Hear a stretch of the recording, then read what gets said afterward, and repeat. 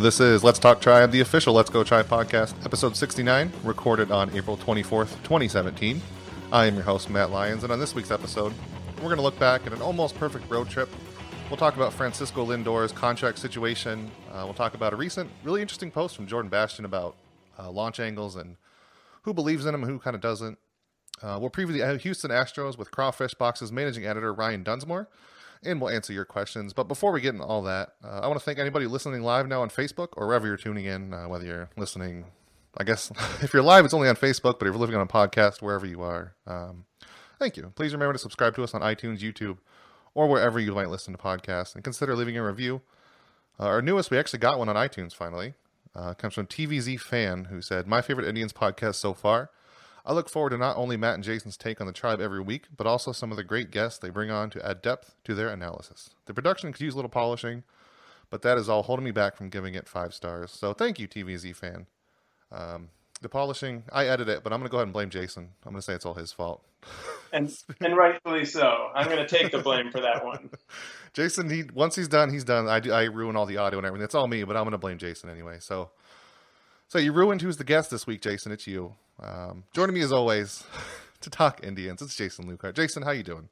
I'm doing good. I'm doing better than some Cleveland sports fans. Yesterday afternoon, like mere minutes after the Cavs finished sweeping the Pacers in the first round, Indians had won 5 games in a row. And right around that time, the Indians got guys on second and third with nobody out, bases loaded, Lindor's up, struck out.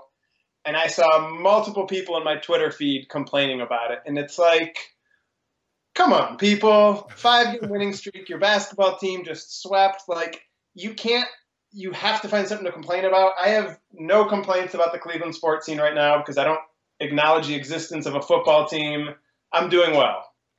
Yeah, I mean, if you do acknowledge the existence of that particular team, they're in the offseason. All we're hearing about is draft picks. So yes, if you like Cleveland sports, you should be happy right now. And if you're not, you're just stop. You should be. I do imagine if you only watch the Cavs, though, and you decided to flip over to the Indians, not knowing the context, seeing that game probably wouldn't be too fun because that was a really awful game. Yeah, but if you didn't know the context, you're not invested enough that you should care that much one way or another.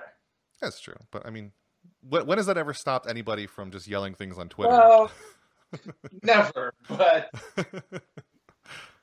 So let's talk about those games. The Indians went 5-1 against the Twins and White Sox. Not necessarily the greatest competition in the world, but it's also the same. Well, the White Sox is one of the teams that they struggled against, and people were freaking out about that. So now that they've won a few games and they looked really good doing it, Jason, what's one thought you had watching the Indians in this last week? My big takeaway, and I know you're aware of it because you wrote about him yesterday. I've talked about Michael Brantley looking shaky. Michael Brantley looked like Michael Brantley last week. His numbers for the week were really, really good. Batted something close to 400 with a couple home runs, some other extra base hits. And he looked better to me. So I'm going to say he's totally cured. The first couple of weeks were just shaking off the rust, and I'm sure we'll never have any problems from Michael Brantley again. 30 home runs, never going to strike out again. That's just going to be a season, right? How much of that was a joke and how much was serious? Yeah. I don't think we're going to have to worry about anymore. He'll slump at some point. He'll fall back off. I still don't think, 2014 Michael Brantley is ever coming back. But he did look really, really good. And there were a couple other guys in the lineup, Lindor and Ramirez, especially the first couple of weeks, were kind of carrying the offense. And Michael Brantley out-hit anyone. And other guys, Edwin Encarnacion had been off to a slow start, and he had his best week. Yan Gomes had a good week.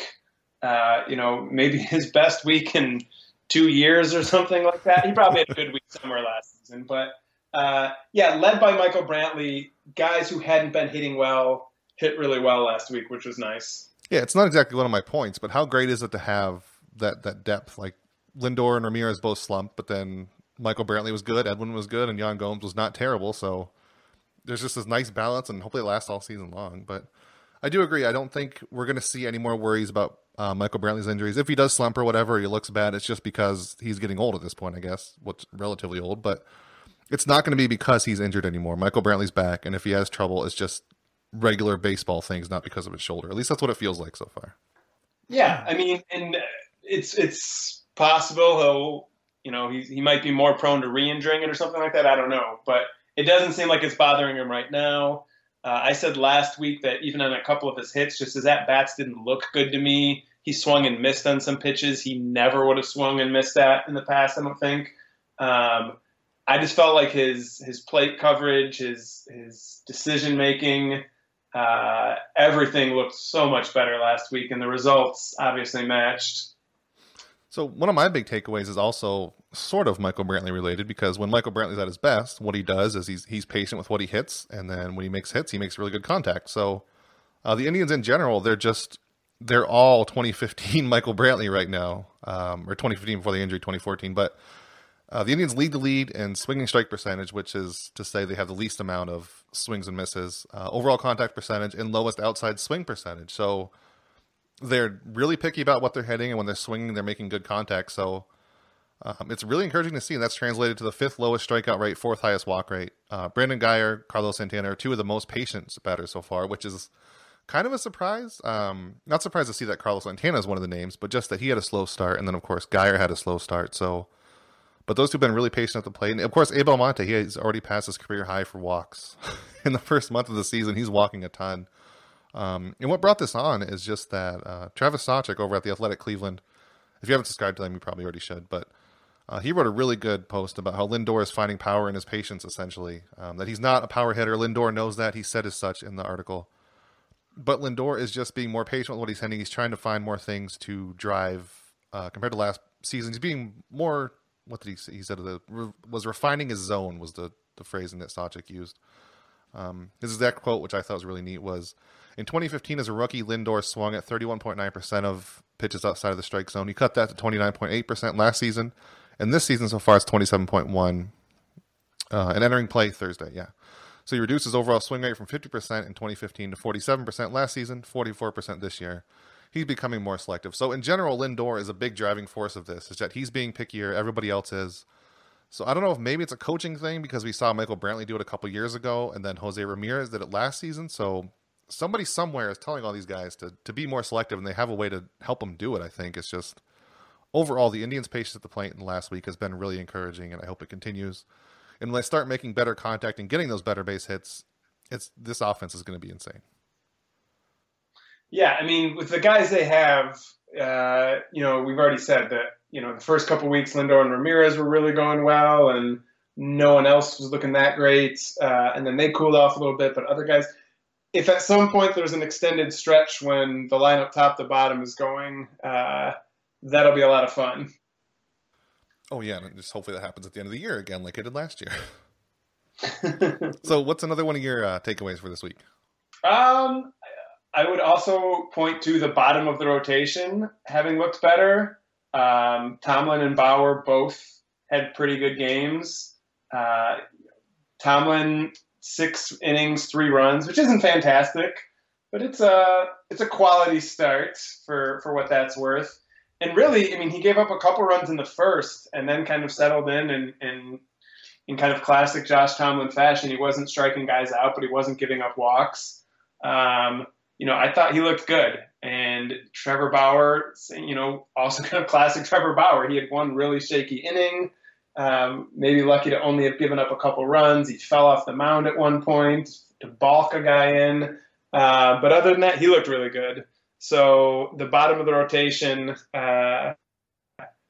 wasn't a concern, but we were talking last week, at least in passing, about, how much rope do these guys have? Could Clevenger come up at some point? How many bad starts would it have to be? And we both said we didn't think anything like that was imminent, but it just felt worth discussing. So it was nice that each of them turned in a good game. Yeah, for sure. I think you said it the best way. It's not a concern.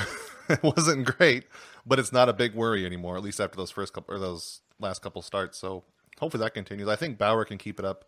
I still I'm not a Josh Tomlin hater, but a not big believer in that he can be a great pitcher, and maybe can be another back of the rotation guy. But I think eventually Clever's going to take him over, and then. But for now, as long as he can be that kind of outing he had last time, he's not going to go anywhere. I can't imagine. So one of my other ones is, which one I want to go with here? Let's go with how much I'm losing patience with Michael Martinez. I get sort of why he's here. He just a veteran guy to take up space, but as far as a guy taking up space, there has to be better options. I don't need to repeat the stats anymore. I don't think anybody who even remotely follows Cleveland Indians Twitter, they should know just how many people have pointed out how bad he's been. He's one of the worst batters ever, like in Major League Baseball, that have had as many plate appearances as he had. He can technically play a bunch of places on defense, but that's only saying he can stand in those places and be there on defense. So there's just not a lot of value in having him around. I can't imagine there's no other good options to take his spot. Even I know you don't do it with young guys, but like Eric Gonzalez isn't necessarily going to be a high ceiling prospect. So what are you saving him for? Have him be the utility guy. He can play a bunch of positions. So I don't know. I'm over the Michael Martinez thing now. It's past the joke. It's to the point where I just want it to be over. How much do you love Michael Martinez, Jason? Not very much, but he was out hitting Yandy Diaz, so when it came time to send someone down, you could see why they chose him, I guess. Yeah, I know why you're saying that one. I will say I don't think it was a bad idea to send Yandy down. I'm not on that train to keep Yandy up. I'm just giving you a hard time. I mean, I wish the Indians had someone other than Michael Martinez. I guess I'm still just in the last guy in the bench. No one's banging down the door. I mean, you're probably right. Someone like Eric Gonzalez could probably do what he's doing. But I'm still at the point where it's just sort of meh, whatever. I'll say this. I don't want him on the World Series roster again. Well, nothing bad will ever happen if he is in the World Series roster, Jason. He'll never be up like in, I don't know, Game 7, bottom of extra innings with runners on base. It'll never happen. You told me Michael Martinez is on the World Series roster this year. I would take it because that would mean the Indians are in the World Series. I guess I'd rather know the Indians make it back even if he's on the roster. So let's put a number on it. If the Indians are in the World Series, what's the percentage chance that Martinez is on that roster? I'd say pretty low. I'd say like 10-15%. I was going to go higher. I was going to like 30-40. I think if they're there, he's on it in the same capacity that he was before. Yeah, I feel like at that point, whether it's Diaz or someone else, I feel like by then some other option will have appeared, and or Michael Martinez will be batting like 164 in 100 plate appearances, and Francona will decide it's not worth the hassle anymore. Yeah, I'd be okay with that. So what else from you watching these past few games? Well, I already mentioned the bottom of the rotation, but it would be a shame to talk about last week and not talk about the top of the rotation. Kluber with his best game in months, with the shutout Friday night against the White Sox, looking really, really good. And then Carrasco Saturday went 8 shutout innings after having pitched, pretty well in his last game before that against Detroit too, which was last week, not the week we're talking about, but. Yeah, having Kluber and Carrasco pitch a combined 17 shutout innings back-to-back, even against the White Sox, that was pretty awesome to watch and pretty encouraging because Carrasco had already looked good, but Kluber hadn't looked great in his first 3 starts. So it was nice to see him look like Cy Young winner Corey Kluber. Oh, yeah, for sure. And then Carrasco behind him. It's always encouraging. I don't know, Danny Salazar is still kind of a worry, but having those two be that good back-to-back it's amazing to see, I think. Sorry, let's move on to another amazing player. Francisco Lindor. The Indians, apparently, I don't know, it came out of nowhere as far as I know. It was kind of a side note in a Tom Perducci article. He mentioned the Cleveland Indians tried to extend the contract of shortstop Francisco Lindor before opening day, but not even dangling what one source said was a package around $100 million did the trick. Paul Hoynes couldn't confirm it was $100 million, but apparently Brody Chernoff, if you remember, earlier this season, he said the Indians are trying to extend him, so apparently he was right. Of course he was right, because why would the Indians not want to do it? But the Indians have a history of extending players like this. Jose Ramirez did it in the offseason, 5 years, $26 million for him. They did it with Kluber and Carrasco. So it's clear the Indians want to do something, but if they want to do it with Lindor, apparently it's going to take just an absurd amount of money, and I can't imagine why Francisco Lindor would not want that much money. He's going to be worth it. So are you worried at all about the prospect of extending Lindor? Does it look like it's impossible now, or is it just there's plenty of time for both sides? I think there's plenty of time. I think,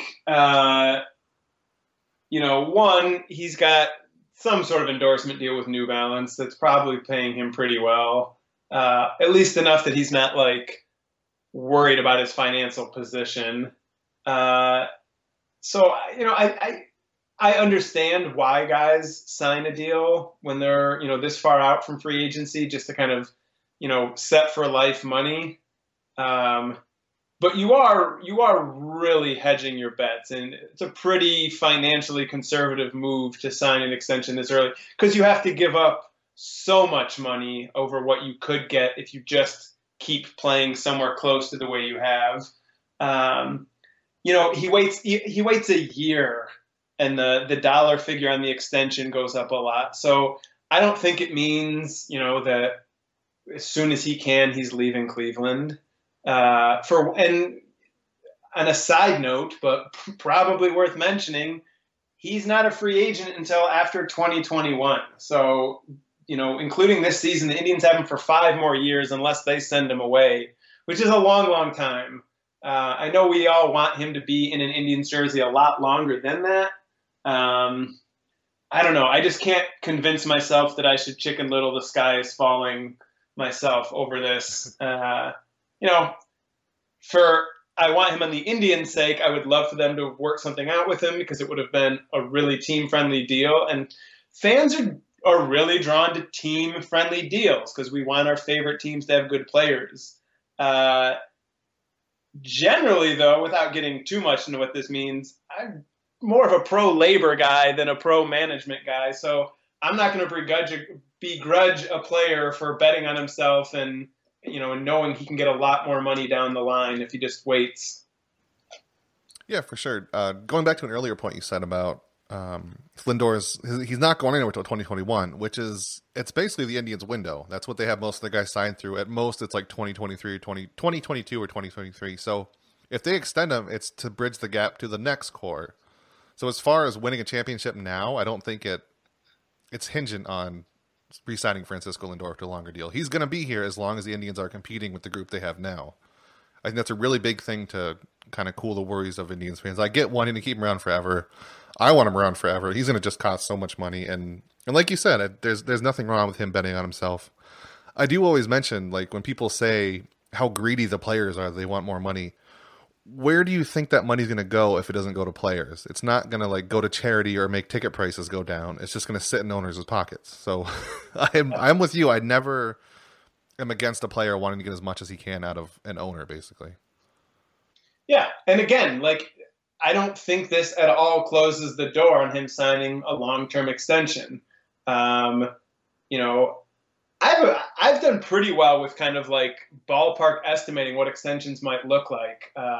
When Kluber signed his and some of the other guys, I feel like I have a pretty good track record of that. That said, I thought if the Indians could work something out, it would be for less than this. And I definitely underestimated, what it would probably take. But again, he's not even eligible for arbitration for a couple more years.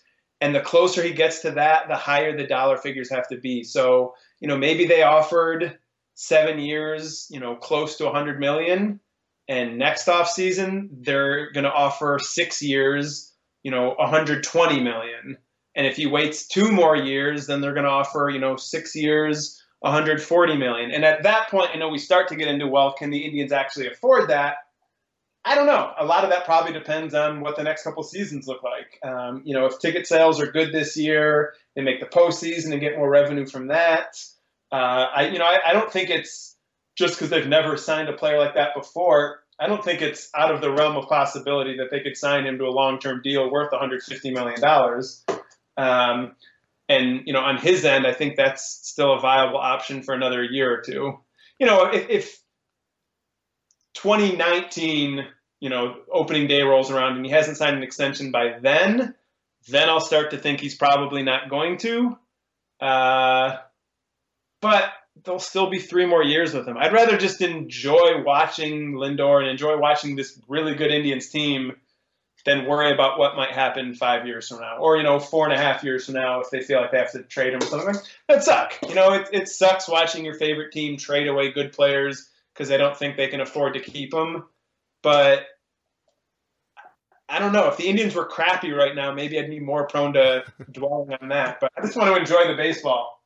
Yeah, I'm with you on that. I think it's interesting the the deal that he has with what I think is New Balance, right? That he doesn't need that assurance money.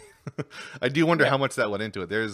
He's got to be making close to this, maybe. I've heard doesn't Peyton Manning, didn't he make more from deals than he did his actual contracts? Yeah, and and Lindor's not going to have a deal like Peyton Manning, but I'm sure he's making more money from New Balance than he is from the Indians this season. Mm-hmm. LeBron James makes substantially more money from Nike than he does from the Cavs, and ultimately, LeBron James works for Nike more than he works for the Cavs.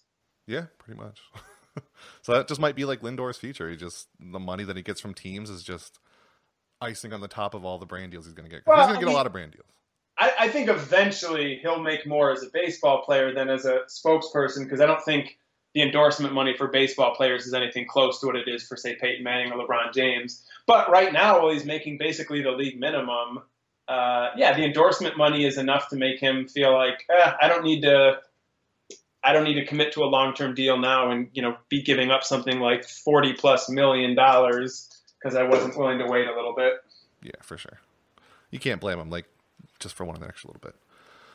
So our last thing we'll touch on before we get to our interview with Crawfish Box's managing editor, Ryan Dunsmore, let's talk about an article that you've pointed out quite a bit as someone who hasn't exactly been on the Yandy Diaz train, and about changing his swing pattern. Jordan Bastian posted a long, lengthy blog post about how essentially the Indians are not going to do any, and they're not going to make Yandy Diaz tinker with his swing at all, as far as getting the ball up, launch angle, all that good stuff. And Michael Brantley, actually, he's just said straight up, I don't believe in the launch angle. When you say launch angle to me, it means nothing. It means getting the barrel to the baseball. That's all I believe in. Launch angle is a byproduct of a good swing, which in a way I sort of agree with him. I don't think players necessarily have to believe in it. It just happens as the way we can see it happening, I think, is the important thing. But yeah, so what do you think of this? Are you glad the Indians aren't going to force them to change anything? Do you agree with Brantley's thoughts on it? It was a really nice quote by Bastian, I think. I mean, I agree with the Indians not wanting him to tinker with the swing because they know a whole lot more than I do. And it's not that they think he's ready or that he wouldn't be back in AAA. But what they said, that Brantley's quote about launch angles are byproducts of a good swing, the front office and the coaching staff people who were interviewed for the same article basically said the same stuff. And they know a lot more. That's the kind of thing I'm almost always going to defer to a coach on, just because I can't pretend I know that stuff. When people on Let's Go Tribe in the comments were talking about it, someone, I don't remember which of the guys, Merritt maybe, wrote an article pointing out that I think Daniel Murphy and Josh Donaldson were the two guys he pointed to who kind of changed their swing plane and saw the results dramatically improve. And those are fantastic examples. But I asked, is that an easy thing to do? We have these great examples, but how many guys try to change their swing and screw things up and make things worse, or, don't really see a change? And I mean, I didn't expect them to know, but I don't know. Diaz isn't ready.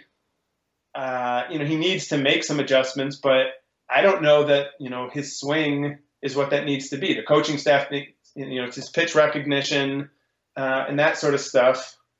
And I defer to them. I do want to just pause to say, again, I mean, the article, the blog post, I guess it is considered a blog post, even though he's the beat writer. It's posted somewhere separately. Yeah, it's on his blog. Yeah.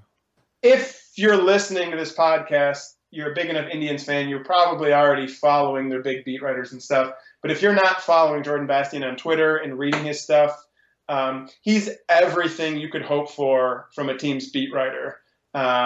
Really, really smart guy who makes really good use of the access he has. Among other differences between what he does and say what I do is the fact that he's actually talking to players and coaches and stuff. But a lot of times I feel like guys use that to get, cliche quotes and stuff like that. But, he comes up with really interesting things he wants to look into and then asks good questions. I was so impressed with this. I shared it on Facebook, on Twitter. We're talking about it now. In addition to just what's up with Yandy Diaz and how much does launch angle and stuff like that matter, just to plug Jordan's work because he's fantastic. Yeah, I agree. I'd extend that to more Indians beat writers too. They're TJ Zoop and Zach Mizell. There's a bunch of really good writers Indians have. I don't know if that's all over because I don't really follow any other team, but maybe they're just really lucky. I mean, they have Paul Hoynes and Tony Grossi, which are kind of the old school, not exactly great analysis writers. But then they have like the Mizels and the Jordan Bashans. So Indians fans are really lucky all around, I think. But what else? And I would also say you're right that I have not really been on the Yandy Diaz train, but that's not that I don't think he can be a good player. I just didn't expect him to be a good player this season. I certainly think he becomes one. I think he can become one. When I talked about Michael Martinez not being on the roster if they make the World Series, I think by the end of this season, Diaz can have, made some improvements and stuff like that. I think he can get there. And I think it's pretty clear right now he's not there yet. Yeah, and I think one of the interesting things that we'll see out of all the StatCast data is how easy it will answer your question eventually. Like, how easy can you just change your swing? Because if it's easy as just aiming up a little bit, everybody would do it. So, I mean, Diaz has had this problem with power in the minors for so long that maybe it's just a thing. Like, it's not as easy as just aiming up a little bit more. I think we'll be able to see with StatCast as many players seeing their launch angle not change. Like, you can't just do it as easy as it sounds. And we'll be able to see it more. And instead of just saying, like, this player is hitting the ball up more, we'll be able to see it in the data, and we'll be able to see that you can't just change it quite as easily. Or maybe you can. Who knows? Maybe the baseball will all kind of look like the same players after a while, which I think will be kind of boring. But we'll see, which is the good thing about having more data. You can never have too much, as long as you're not going crazy with it, I guess. So, yeah, Jason, we're going to take a quick break here. We'll be back with the Crawfish Box's managing editor, Ryan Dunsmore. Stick around.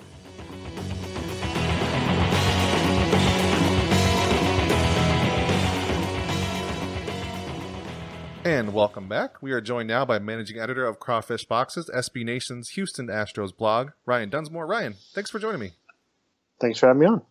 Yeah, no problem. We were just talking a minute ago off air about how this is kind of one of those series where this is something that we could see kind of a rematch down the line, playoffs, all kinds of implications here. One of those rare, really exciting April series, I think. Is that kind of the general feeling with Astros fans too? I think Astros fans right now are just content with having a good April after 2016 and how hard they fell on their face right at the beginning of the year and just not being able to recover from that. They're just enjoying having a very productive April period. This would just be icing on the cake if they're successful in this series. So one of the aspects that was kind of as you put it, falling on the face of themselves last year was kind of Dallas Keuchel. He didn't have a great start. He didn't end up great at the end of the year, but this year, holy cow, Dallas Keuchel. I mean, how important is his rebounding? I mean, he's like, what is it, 70% ground ball right now? I mean, that's kind of the key to the Astros winning the World Series, don't you think, if they can do it? Absolutely. I mean, if the current construction of the roster, if you don't say they take somebody from the AL Central and Jose Quintana or something like that and inject another starting pitcher into this rotation, I think Dallas Keuchel is basically their one major chip right now in that starting rotation that has any level of experience. And the reason he's been more successful is he's just been able to keep the ball down. He said during spring training that he kind of didn't feel healthy all last year and that he may have had some level of lingering injury or just kind of gassed after that Cy Young season that really affected him all year. And it's good to see him back to where it's not anything particular special he's doing more, it's just signing back to the old Dallas Keuchel and back to what he was doing in that Cy Young season. So one thing I don't like that you mentioned in there is the Astros getting Jose Quintana. Weren't they one of the teams in the offseason, I think, inquiring about that? Is there kind of a feeling they might be still going after him? Because that, as an Indians fan, is terrifying. Well, I mean, at the same time, wouldn't it make the White Sox even more of a doormat? It would. And that's always fun to beat up on the White Sox. That's true. Well, I mean, they have been someone that they've really been. It feels like there's that easy narrative that the national media is like, hey, what's the clear hole in the Astros roster? And they'll say, oh, it's starting pitching. Well, who's one of the best pitchers still available? Well, that's probably the short list is very short, depending on who you think is still a contender and who's not. Gray from the Athletics and Archer from the Rays seems like the other two guys you talk about, but Jose Quintana seems like the prime candidate for being traded. And the Astros are a team that still has a lot of prospects. I think it really came down to the asking price was almost similar to what they did ask for sale, and the Astros simply aren't going to do that when they have 3 or 4 guys that are very, very coveted and almost to the point of untouchable. Just that I could see it happening. It's just I don't think that the asking price has to come down. Yeah, I think that was the general reason they didn't trade him, is that they're so bent on getting exactly what they got for Chris Sale, or even like Adam Eaton, who was another big trade they got. So it's probably not going to happen. I want him to go to the NL. I don't want to face him as long as possible. He's beat up on the Indians enough over his career. Yeah. So a player who looks kind of familiar to Indians fans is Jose Altuve. The Indians have their own sort of, not quite as small because nobody's as small as him, but Jose Ramirez is another little player who generates power. But just how does Jose Altuve get that much power out of that little of a man? I mean, I don't know. He's had like 20 home runs a couple years ago. I think he's had a couple more this year. So is it just the way he swings? Is it just he's got huge muscles? What is it about Altuve that lets him generate so much power and also be so fast and so small on the bases? I think one of the things he talked a lot about as he's become more of a star and become more of a talking point for everyone, is that he's talked about how he, as he was growing up, was really worked so hard in his hand-eye coordination, to the point of he was doing one of those South American baseball things where they were hitting a bottle cap with a broomstick, and he would do that every day, and that begot to where he was able to do that with regularity, and it kind of translated to, on top of his amount of effort. I don't know what the magic trick is. I feel like there has been a lot of trend of smaller players hitting the ball harder these past few seasons. It's something maybe I've been trying to look into, but I haven't really found it quite exactly what it is. But I would say it's mostly effort with Jose Altuve, and I'm sure that's not a surprise for anyone that watches Jose Altuve. But I mean, that's what you see from him is genuine. That is, he was sent home on the first scouting day for the Astros training, or whatever it is, come try to be a prospect in Venezuela, and they sent him home after the first day, and he still showed back up the second day and basically won a contract. So it's something that's translated throughout his time with the Astros. Is he's always going to make himself better, and he's been able to hit, he's been able to steal bases, he's been able to do every other aspect. He added power last year, so it's really the next step for him. So Jose Altuve is off to a great start, obviously, but there's a couple Astros players who maybe aren't. One of them is Carlos Beltran. How long of a leash does he have? Is there any worry that he might not live up to the $16 million contract he signed? So far this year, he's slashing 257, 288, 386. He does have 2 home runs, but kind of a slow start for Beltran. Is there any worry at all about him from Astros fans? Yeah, a little bit. I mean, it's not something that I'm too freaked out about right now, because I feel like there is some level of easing him in and kind of making sure he's healthy at the end of the season is kind of more the goal. I think really where he's paying his most dividends are him and Brian McCann being able to be that veteran presence that I think you saw the Astros get to their potential peak in 2015 with the young players, the young core saying, hey, this is how good we can be. Well, that 2016 team stayed the same and didn't have any of these veteran pieces. Well, the 2017 roster has these 2 guys they brought in that are really one of the most biggest clubhouse presence that they possibly could add into in an off season. And I think that's really what their value is saying, hey guys, this is how you do it. This is how you move to the next step.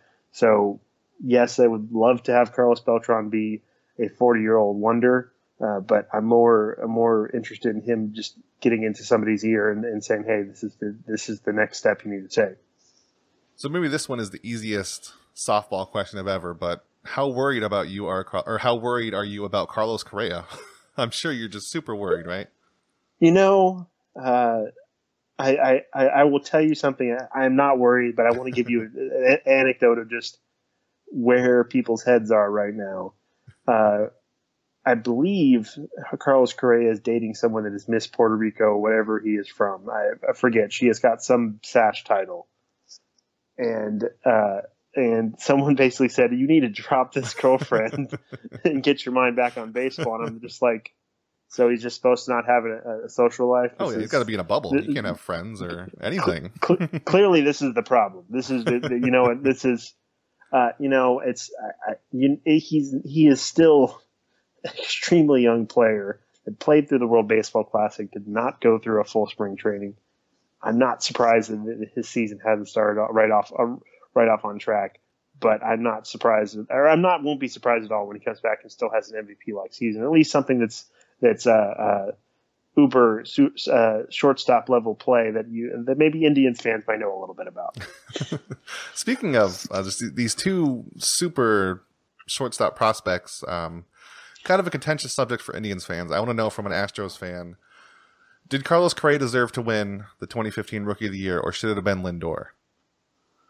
Why are you causing drama?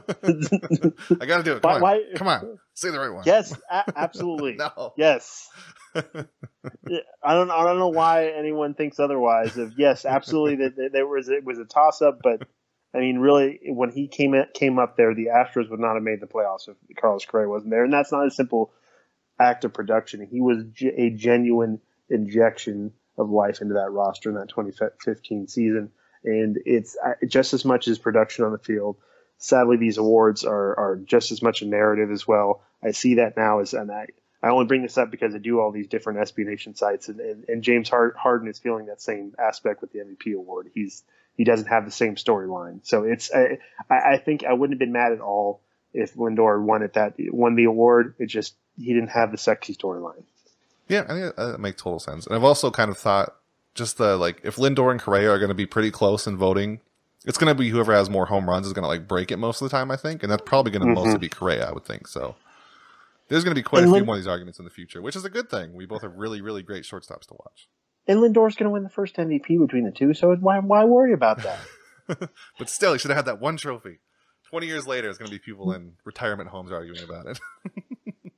Oh, I would love to see the cross section where there's the retirement home with Astros and Indians fans. Maybe just somewhere in what's between the two states, I don't know, Kentucky or something down there. Just between the two. We'll find the one random Astros fan outside of the state of Texas. It'll be good. Are Astro fans not really? Are they not? They don't travel well. Is it? I guess I don't know any up here. I'm all the way in New York, so. Let me put it this way: there's not. Houston is a very unique, well-diverse metropolitan city that gets everybody, and that includes a ton of snowbirds. So there is a good fan base with all Houston sports, but there's so many things to do in this city, and there's so many different things going on, and it's a sport that's not football, so occasionally it can get lost. That makes sense. I think that happens in Cleveland too. I think it happens everywhere with football. If you have a big football team and also a baseball team that isn't like the Yankees or the Cubs or something. Right. There isn't one of those. Basically, baseball, I think, in a way, is affected by how the old stretch of fans that grew up listening to on radio, where there's 5 teams that were always nationally broadcast, and they really haven't gotten out of that rut. If you look at it in a global scale, it's you still think it's the Yankees, the Dodgers, the Cubs, Cardinals. Even Red Sox, Phillies, maybe just those East Coast teams kind of all take the main brunt of it when you have teams that are being so successful, like the Indians. Yeah, for sure. So what do you think with this young core the Astros have? What are the chances they can get those kind of fans to just over the years? So basically, how long is their window to win with this core? Is it going to be into the 2020s, you think? Or is it kind of closing quicker? Or what do you think? How long can they win for their World Series? I think that's one of the biggest things with Jeff Luhnow is his goal is to create as big a window as possible. He's the architect of that Cardinals window that we're just seeing the end of. Possibly seeing the end of. Not necessarily the most, or the downturn of competitive necessarily, not necessarily world championship quality with the Cardinals. And that's kind of, you see that with Luhnow being out of the system, but taking that to the Astros, it's very rare to have such a level kind of major league roster and still have a top 10 minor league system with a lot of different positions. They're not necessarily top heavy on one aspect or another overall in the system. So his goal is to always make it that window as large as possible, not necessarily go for the home runs. That's probably why you would have seen Chris Bryant be on this roster instead of Mark Appel a few years ago in the draft. And just imagine what that roster looks like if you're going for the home run. Yeah. It's not a sore subject at all. There's none at all there. So the window, I think, is really as long as any team in the majors right now. And that's not to slight against any other team. It's just, that's Jeff Luhnow's plan, is to try to keep as many cost-effective players as possible and have the option in the future. So the Astros are a pretty healthy team as far as I, as an outsider, can tell, other than George Springer's hamstring injury. So how serious is that? When can we expect him back? I read he's supposed to be back sometime in this series. Think that's a pretty accurate timetable, or maybe a little longer? He's trying to play as early as tomorrow, as we're recording this on Monday night here. He had the longest active streak playing in games here that just got broken on Sunday against the Rays. So his goal is to get back as soon as possible. I expect him to maybe sit out one more game, but I definitely see him back as early as possible. The Astros are also dealing with having their best outfielder out already, but they also have their best defensive outfielder out with Jake Marisnick, who also has a concussion. So there's some level of concern here of not necessarily having a full arsenal in the outfield defense. Is there a general feeling that the Astros could run away with the AL West? Or just what's the confidence level of Astros fan? Are the Rangers, they won it last year, but they're kind of a volatile team. They sort of win at the end of games. It's not a real consistent way to win for the Rangers. The Angels have Mike Trout, but that's pretty much it. The Mariners are just a total mess. So what are the thoughts of the Astros fans? Is it pretty confident they can win the division, or cautiously optimistic, or what? Absolutely. I mean, I feel like that they have the lineup that's arguably one of the best in the American League. They've got two starting pitchers they really trust, and a lot of very good high floor arms, not necessarily the sexiest arms in the world in the rotation, and one of the best bullpens in the American League. The chickens have come home to roost for the Rangers, and they've already kind of hit that where they've been one of the luckiest teams the last two seasons, and I don't say that as a slight towards them. Everything is kind of broken there against them to start April for the most part. And if that trend continues, they'll probably look a lot like the 2016 Astros, which will not put them in the playoffs. And the Mariners haven't exactly lit the world on fire so far, and a lot of the moves haven't really seemed to pan out thus far. And you're right, the Angels are basically Mike Trout and a bunch of cast-offs. So yeah, right now it feels like this is the catbird seat, and definitely going to be not necessarily a runaway, but comfortable. And I say that, and that's probably the feeling the Astros fans were very optimistic going into 2015, thinking, "Hey, we're right in this," and then you go have a 10-game streak where you're losing almost every game, and you fall into having to fight for a wild card spot. So cautiously optimistic kind of falls into that where I am right now. But right now it feels like of any division, I feel like the Astros are kind of the front runner, the best front runner of anybody right now. So Ryan, last question I'm going to ask is one that I always ask all of whenever we have other managing editors or any kind of writer for another team on. It's just, there's always a different scenario, but let's just assume here the Indians, they're ready to pay you an insurmountable amount of money just to tell them the one thing that the Indians can do to beat the Astros this series. I don't know why they want to give you so much money to win one series, but just imagine they are. You're going to be our spy on the inside of the Astros. So what are you going to tell them for a ton of money? And if you're wrong, they're not going to pay you. So there's no lying here. You have to tell the Indians how to beat the Astros over this next series. What are you going to tell them? Make sure your starting pitching is really effective, because the Astros have found a way to really bull up bullpens of late. More than half their victories so far this season have come from behind. So you're going to have to you're going to have to be successful against the pitchers that aren't named Dallas Keuchel and Lance McCullers, and then you're going to have to find a way to make sure you don't use your bullpen as much as possible. So just be good against Dallas Keuchel. No big hurdle there. Nothing difficult. Right. No, I mean, it's the difference this year has felt like you're seeing this lineup be so successful against just basically make adjustments in the game and actually show like a extra level of being a professional hitter I've never seen this team have before. And I hate to chalk it up to adding two veterans to the lineup, but it just feels like those, at least Brian McCann has been thus far had a ton of key hits so far for RBIs. You just really have to survive with your starting pitching and really make, and of course the Indians have that kind of, so it's a team that's well equipped to face the Astros, I think. Yeah, as far as fighting the narrative of signing a veteran, I tried that last year with Mike Napoli all season long, but eventually you just kind of have to give in that, okay, he helped. I mean, just having that veteran guy, I think it does do something, and maybe the Astros are seeing that this year, and they're a really fun team all along. I'm excited to see this series and the other series the Indians play against, so maybe in the playoffs it's going to be great. So Ryan, thanks for joining us. Thanks for having me on. You're welcome. Where can everybody find you? You can find us over at crawfishboxes.com. You can find me over at D_MRE55 on Twitter for my account. You can check me out over at the Dream Shake for the Rockets SB Nation site, and also Battle Red blog for the Texans SB Nation site as well. Well, thank you, Ryan. Everybody else, stick around. We're going to be back answering your questions, and we'll wrap up the show.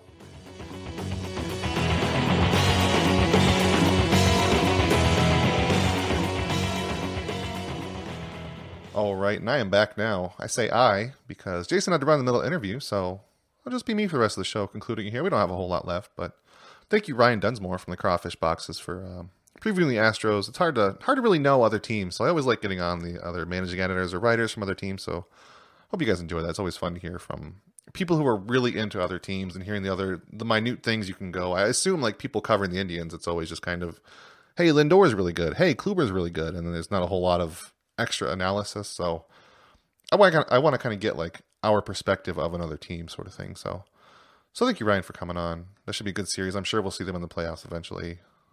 If not this year, over several other years. So let's hit some of your questions here. There weren't a whole lot this year, but they're kind of interesting ones, I would say. No real hard-hitting statistical questions, but you guys always ask really nice stuff. You can always find us on Twitter and Facebook. We always ask every Monday if you guys want to send us anything. You can always email us at sbnletsgotribe@gmail.com. We'll grab your question, answer it live on the air. First one is at Tribe Codes. He wants to know, can we excommunicate all of those that are still screaming, crying about Lindor not signing a 99-year deal for half the national debt?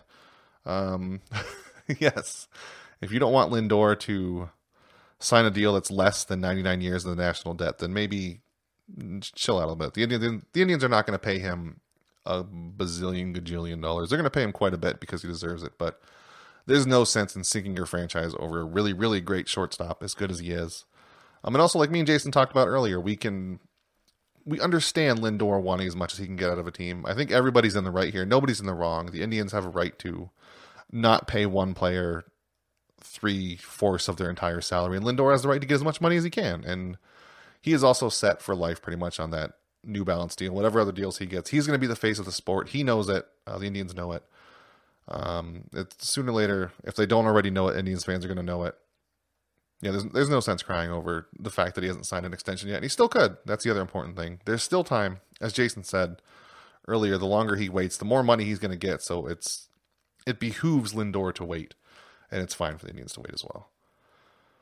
At ManVan1 on Twitter, he wants to know, crystal ball or best guess, assuming no injuries, what does the 4-man rotation look like after the break? Who is the 5-spot guy? Thanks. So yeah, that's a good question. I don't think the Indians are ever going to go with really a 4-man rotation. It's going to be 5. I can't imagine it changing. As you said, if I'm assuming no injuries, there's no way it's not going to be Kluber, Carrasco, Salazar at the top. Danny Salazar would have to get really bad to be pulled. I think even Trevor Bauer, he would have to be really bad to be pulled. Tomlin, if he has a few more starts like he did last time, maybe he's there for the whole season. I don't know. But at some point, I think Mike Clevenger is going to be the number 5 guy or the spot start guy. I don't think it's going to be Tomlin in the long term. If they make the playoffs, I don't think it's going to be Tomlin. That'll be a 4-man rotation, of course. So, at the very least, assuming no injuries, Kluber, Carrasco, Salazar, and Bauer for the top 4. The 5th one is up for grabs between like Tomlin or Clevenger, maybe even Ryan Merritt if he kind of bounces back, or I don't know, Adam Plutko. He's kind of on the edge there, but yeah, the top 4 is pretty much set. It's not going to change too much. At Margot Maurer on Twitter, she wants to know, it seems like 2017 Lindor is often missing his signature smile. Last year, smiling Lindor equals success on the field for everyone. Any thoughts? So I don't know, Margot, where you're going with this. Are you implying that the Indians aren't having success right now? Because they kind of are. They've been really good, especially Lindor. If you're saying that Lindor hasn't been good this year, I would like you to take a minute and sit down and Google Francisco Lindor Fangraphs and look over that page and just sort of absorb all the numbers you see, because he has been amazing. I haven't noticed the lack of smiles. He was really angry that one game.